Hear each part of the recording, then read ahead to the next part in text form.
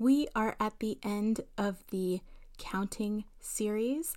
There are stages for decomposing numbers or structuring numbers. There's stages for number recognition. There's stages for early multiplication and division. There's stages for a lot of things, and I can definitely dig deeper into those at a later date if that's something you'd be interested in. But the real reason that I wanted to share this information with you is that I definitely did not know it starting out my teaching career. And my thought is maybe you're a new teacher like I was, looking to make sure that your kids really understood math. Maybe you're a couple years in and you feel really strongly that you got a good grip on teaching reading, teaching writing, and you're looking to kind of delve into math. I wanted this information to be readily available so that your students could benefit and so that you get a deeper understanding of how your students are doing in math and how to help them grow and succeed.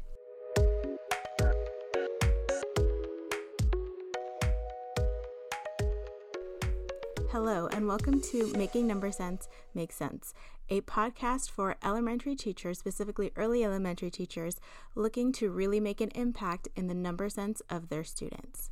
The last stage of counting is Facile number sequences.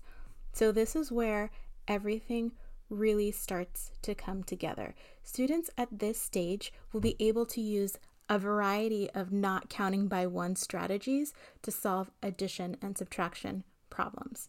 What are you looking out for in terms of the other areas of mathematics to know that this is where they are? Students at this stage will be able to count forwards and backwards to 100 and beyond. They'll be able to skip count by 2s, 3s, 4s, 5s, 10s. They'll be able to recognize numbers to 100 and many three-digit numbers. 0 might still be a little tricky, but a lot of times they're moving beyond that. And at this stage, something that's important that might not be necessarily as visible in other stages is they'll really have an understanding or start to be developing a strong understanding of place value. So knowing that 26 is 2 10s and 6 1s. And they'll be able to use skip counting or repeated addition to solve multiplication and division problems without formal instruction on those things. At this stage, some of those not counting by one strategies students might be able to solve is using one like compensation, using a known result, making tens, doubles or near doubles, decomposing numbers, commutative property, and subtraction as the inverse of addition.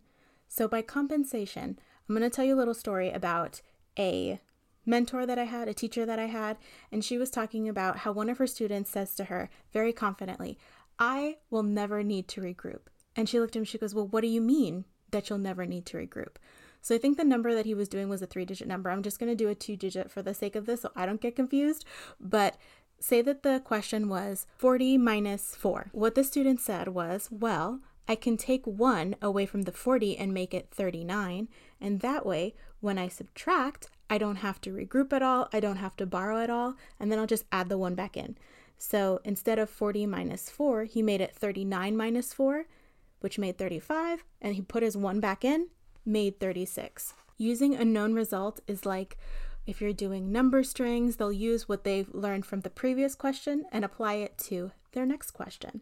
It might be, making 10s or 5s or friendly numbers. So again, if we're doing 40 minus 4, well, a student might say, well, I knew that 40 minus 5 would be 35 because 5 is a friendlier number, and then just add another 1 on because he made the number 1 bigger and making it 36. Another one might be making tens or decomposing. So instead of working with 40 minus 4, they might be more familiar with a 10 minus 4 because they know the tens facts or the friends of 10. So they'll know 4, and how many more do you need to make 10? 6. Your answer would be 10 minus 4 is equal to 6, and you still have your 30. Put them back together, 36.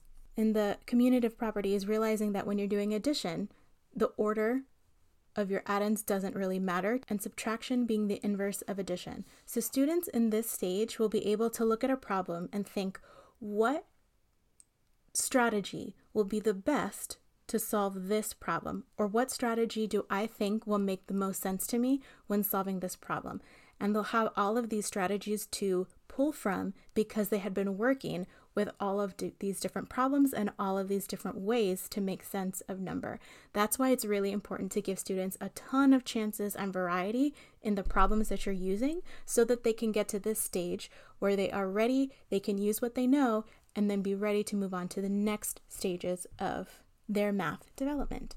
So through this series, we have worked with students who cannot yet count without one-to-one correspondence, without the number sequence at all, to them starting to understand the way numbers work, develop those 3 aspects of number, knowing what the symbols mean, the quantity, and how many that is, like how many each of these numbers is, to be able to then use all of these different strategies and pull all of these different strategies to solve problems. So these stages build on each other as they would suggest. And sometimes you might have a student who's just missing this one little piece. And once they get it, they'll be able to fly through and move to the next strategy. So again, my hope with this series was to give you an idea of what kind of to look out for in each of these strategies so that you'll be able to support your students the best you can.